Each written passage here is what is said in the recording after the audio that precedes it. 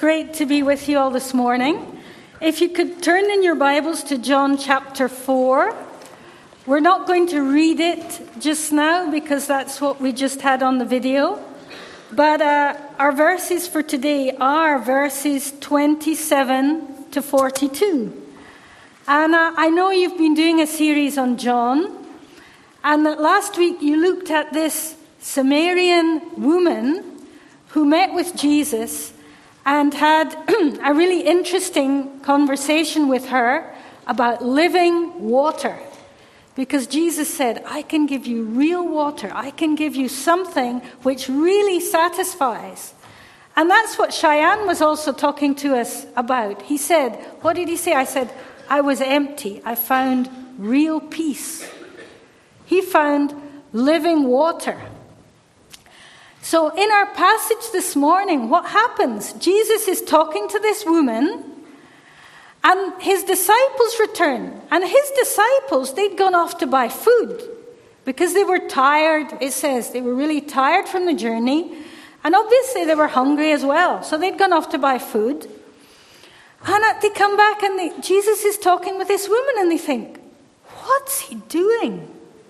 Why? Because she was a Samaritan. They didn't talk to Samaritans, or at least they didn't use their dishes and ask them for water. She was a woman. This rabbi person shouldn't have been doing that either. So they were all a bit shocked. Meanwhile, the Samaritan woman, she leaves her water jug, rushes off to the village, and tells them all about Jesus. Then the disciples, well, they are saying, you're not going to have something to eat, Jesus? And he said, no, I've had my food. And they're going, what? Where did he get food from? What's he talking about? And then Jesus starts talking about my food is to do with the will of the Father. And then he starts talking about the harvest. He says, look at the harvest, it's coming.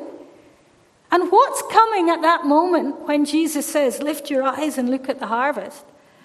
It's this whole town of Samaritans, because they're running to come and meet with Jesus because of what this woman has said. So that's the passage that we're looking at this morning.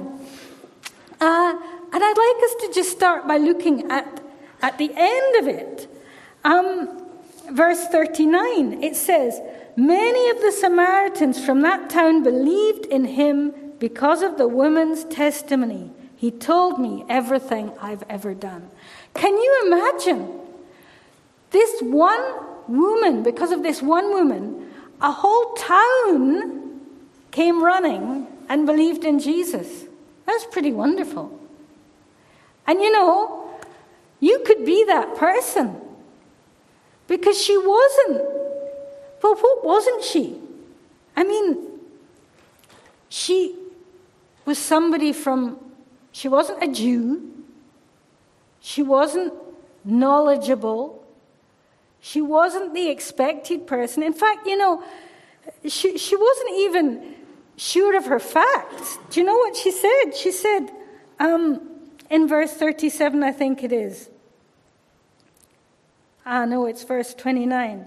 When she goes to the village, come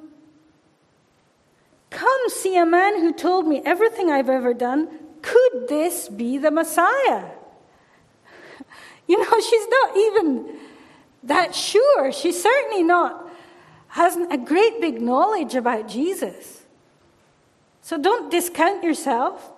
She had a sort of dodgy past. She wasn't from the expected type of person, and she didn't even know a lot. But what happened to her? She had tasted that living water. And I'm forgetting totally my clicker. I don't know if I like these things or not. But it's not because of who she was. It's not because of what she knew. But it is because of what she had. And what did she have? She had an encounter with Jesus. And if you've met Jesus, and of course we want to meet him again and again, we want to know him more and more. But if you've just started to get to know him, like Cheyenne. I'm so amazed that you'll see later why I'm so amazed that we had Cheyenne this morning. But he knows something of that peace. If you know something of that peace, you can be that person who brings a whole town to Jesus. Or she had the living water, and she had a testimony. And it's quite interesting because she had just met with Jesus. And I was thinking about it. There hadn't been time really for her to learn anything about Jesus. There hadn't been time for her lifestyle to change. But do you know what I think changed? She had been at the well at midday to get her water. Why? Because she was avoiding people. Remember, she'd had 5 husbands. She was living with another guy. And she was trying to avoid people. She was probably an outcast. And so this woman who's been avoiding everybody, what does she do? She runs and suddenly she's talking to everybody. I think that was a big testimony that this woman who'd been hiding, she'd been hiding her lifestyle, what she'd been involved in. She'd been actually hiding by not talking to people. And then suddenly she's saying, hey, he told me all about me. He knows everything about me anyway. And he still accepts me. Isn't that the wonder of the gospel? Jesus said, yeah, he'd pointed out to her in her life things that needed to change. She'd been looking for satisfaction in the wrong places, yes. But he still welcomed her. He talked to her. And this was what the woman ran and shared with this whole town. Wow, he knows all about me. But he said, yeah, you can get the living water. And because of that, the whole village, they came running. And what about you? Do you have a testimony of an encounter with Jesus? I believe that we do. And maybe we somehow discount it. But unless you've never met with Jesus, you have that living water. And Jesus had promised her that it would wish up within. Wow. And the more we encounter Jesus, the more we drink of his living water, the more we'll automatically go and tell people about Jesus. And Jesus said, come, whoever's thirsty, come and drink. And we, like that woman, we go looking in all sorts of other places and try and find satisfaction in this and satisfaction in that and in the next thing. And Jesus says, I have the living water. And the more we drink it, the more we'll be like this whole woman, bringing many people to know Jesus and have people coming running. Isn't that amazing? Wouldn't it be wonderful to have people coming running into church next Sunday or running to whatever you're doing and saying, we heard that here there's something real. There's some real living water. And so we've been talking about water. And I know you talked about water last week, the real water that satisfies. But it's also interesting about food, isn't it? Jesus starts talking about food. Because remember, they had been hungry. He'd been really tired. And that's why his disciples went off to buy food. And they come back with the food. And Jesus says, I have food to eat that you know nothing about. What's that all about? They were still thinking physically, weren't they? Just like the woman, when Jesus said, I'll give you living water, she'd been thinking, oh, I'm going to get some new plumbing, I'm going to get a new water supply. The disciples, they were now thinking, well, food, did somebody bring him food? Where did the food come from? They were thinking on the wrong level. And what did Jesus say? Jesus said, my food is to do the will of him who sent me and to finish his work. Jesus is saying, If, in other words, I do the will of the Father, that feeds me. So what does that mean? If you remember, there's a very well-known verse in the Bible that Jesus also said when he was being tempted, but it's actually from the Old Testament, from the book of Deuteronomy. It says, "Man does not live on bread alone, but on every word that comes from the mouth of the Lord." Yes, we need bread, yeah? But there's something else that we need that sustains us. And what about this in Ephesians? It says, "For it is by grace that you've been saved through faith, and this not from yourselves, it's the gift of God, not by works, so that no one can boast. For we are God's handiwork, created in Christ Jesus to do good works, which Christ prepared in advance for us to do."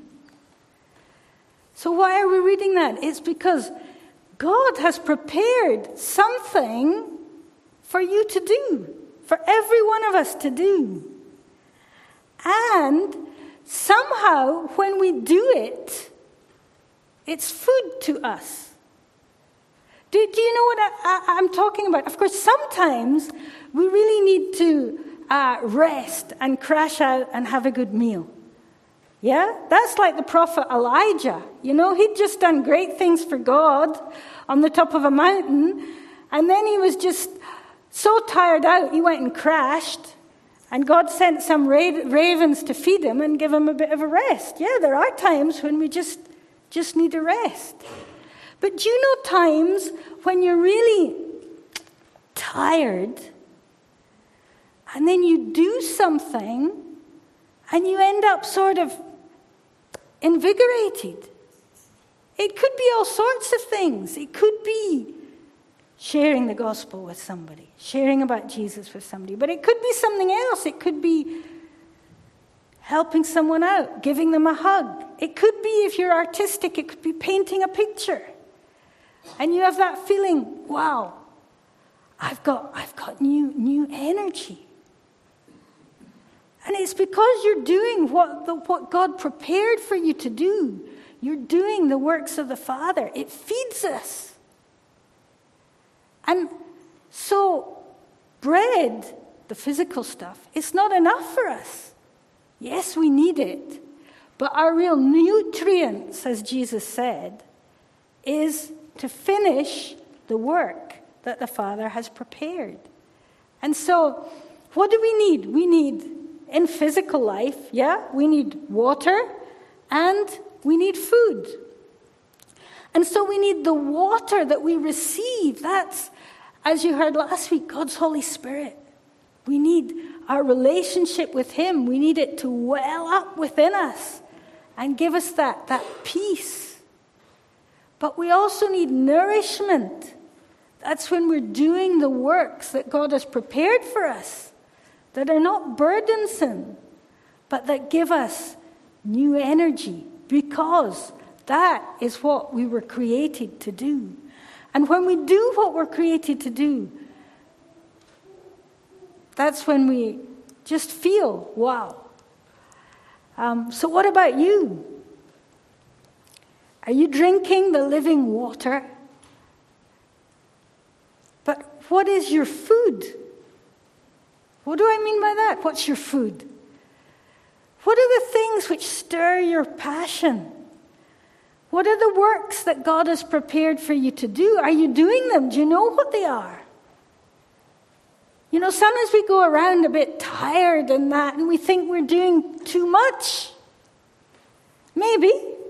And then we just need to go and rest and have some ravens feed us. But maybe we're just not doing the right things, or we're doing the wrong things. Where's your passion? What's the passion God's given you? What bit of the world does God want you to change? What's He put in your heart? If you do that, you'll find real food.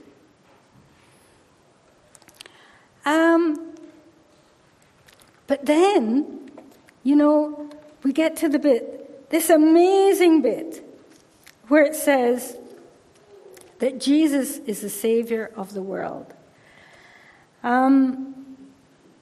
They said to the woman, this is verse 42, "We no longer believe just because of what you said. Now we have heard for ourselves, and we know that this man is really the Savior of the world." This is amazing. I mean, we hear it all the time. Yes, Jesus, the Savior of the world. We sing it all the time. But can you imagine? This is near the beginning of Jesus' ministry. Has anybody said this before? If so, it's not recorded. They're having this revelation, and who is saying it? It's not Jesus' disciples who were still worrying about the food. It's not the Jewish leaders who were still worried about whether John the Baptist or Jesus was baptizing more people and who was most popular in the religious popularity stakes. This was the Samaritans, who were outcasts. They were thought to be outside the people of God. The Jews thought, we're it. And within the it of the Jews, of course, they had their different groups. You know, the Pharisees and the Sadducees and all the rest. And the Pharisees probably thought they were it and everybody else was outside. But the Samaritans were totally outside.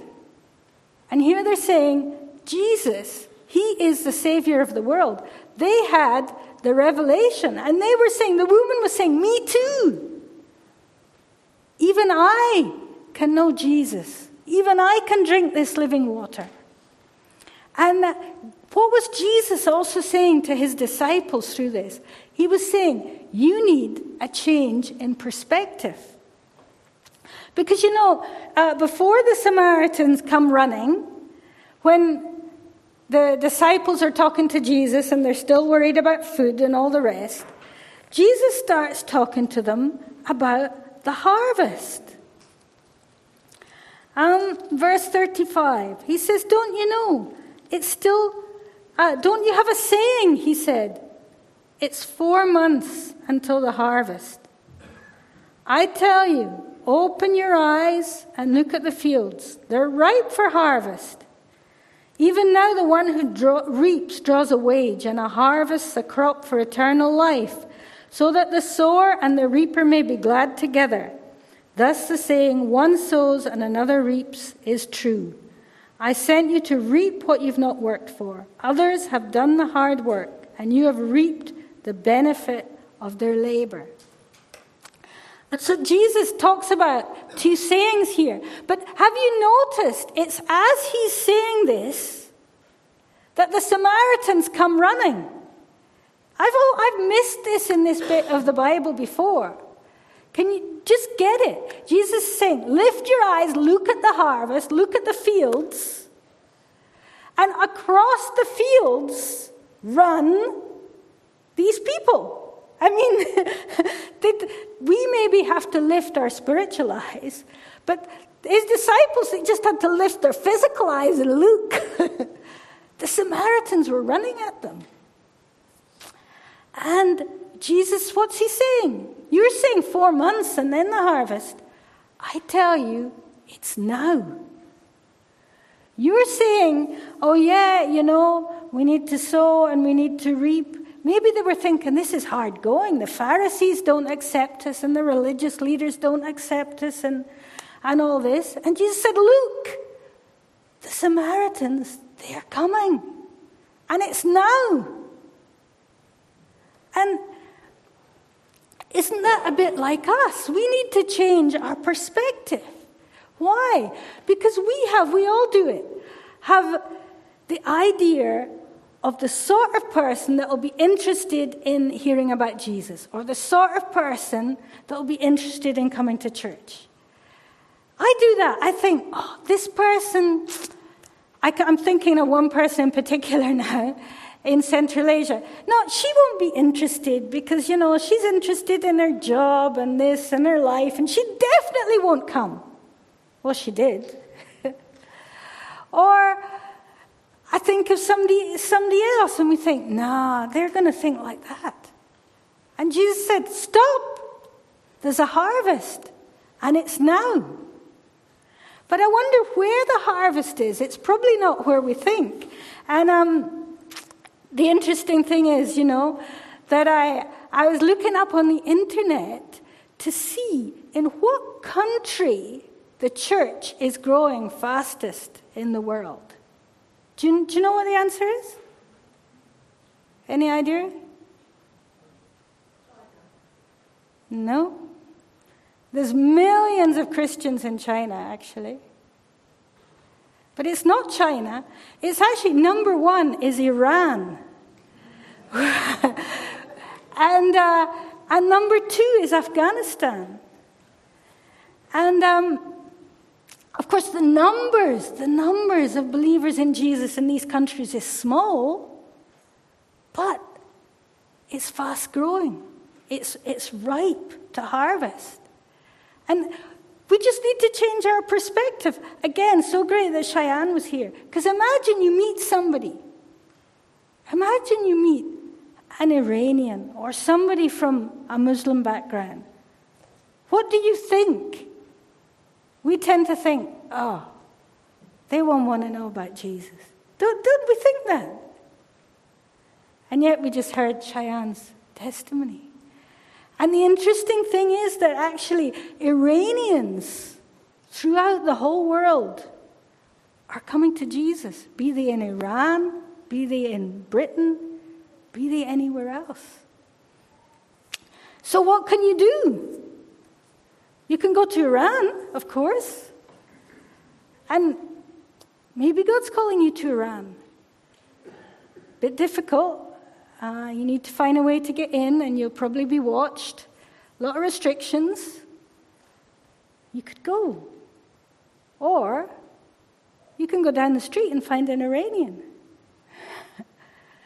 And there is a harvest. There are people that God has prepared. And they want to know about Jesus, and they're out there somewhere. That's what Jesus is saying here. He's saying, lift your eyes and look. There's a harvest waiting to be harvested.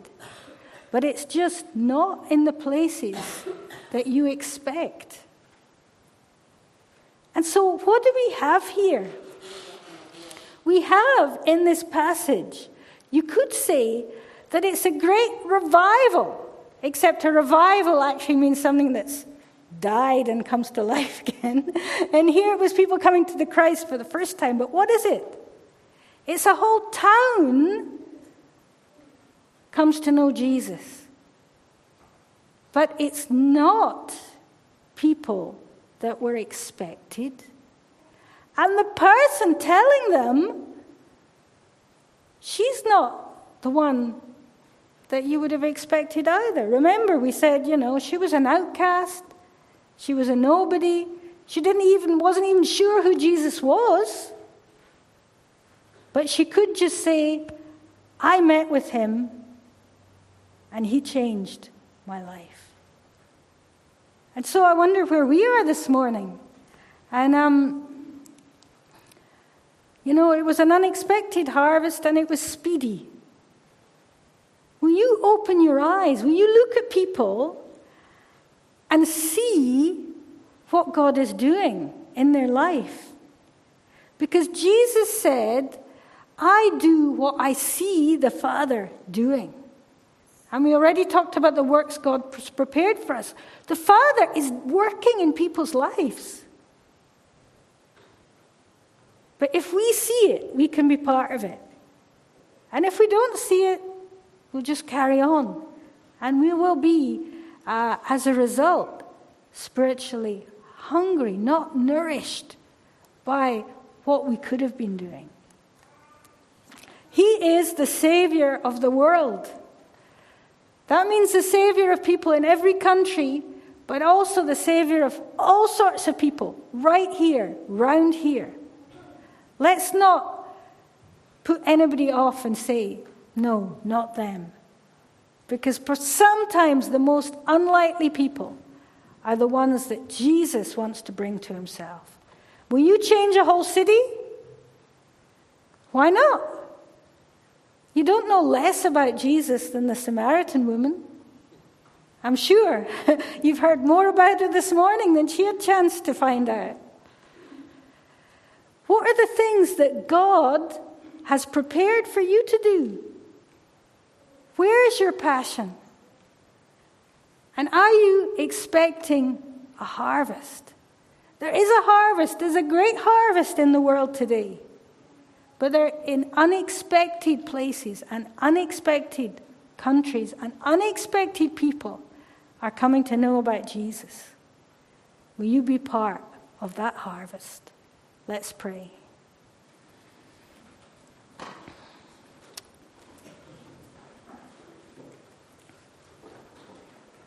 Father, I just thank you that you are the Savior of the whole world, with no exceptions. Lord, you are the Savior, or you want to be the Savior of each one of us.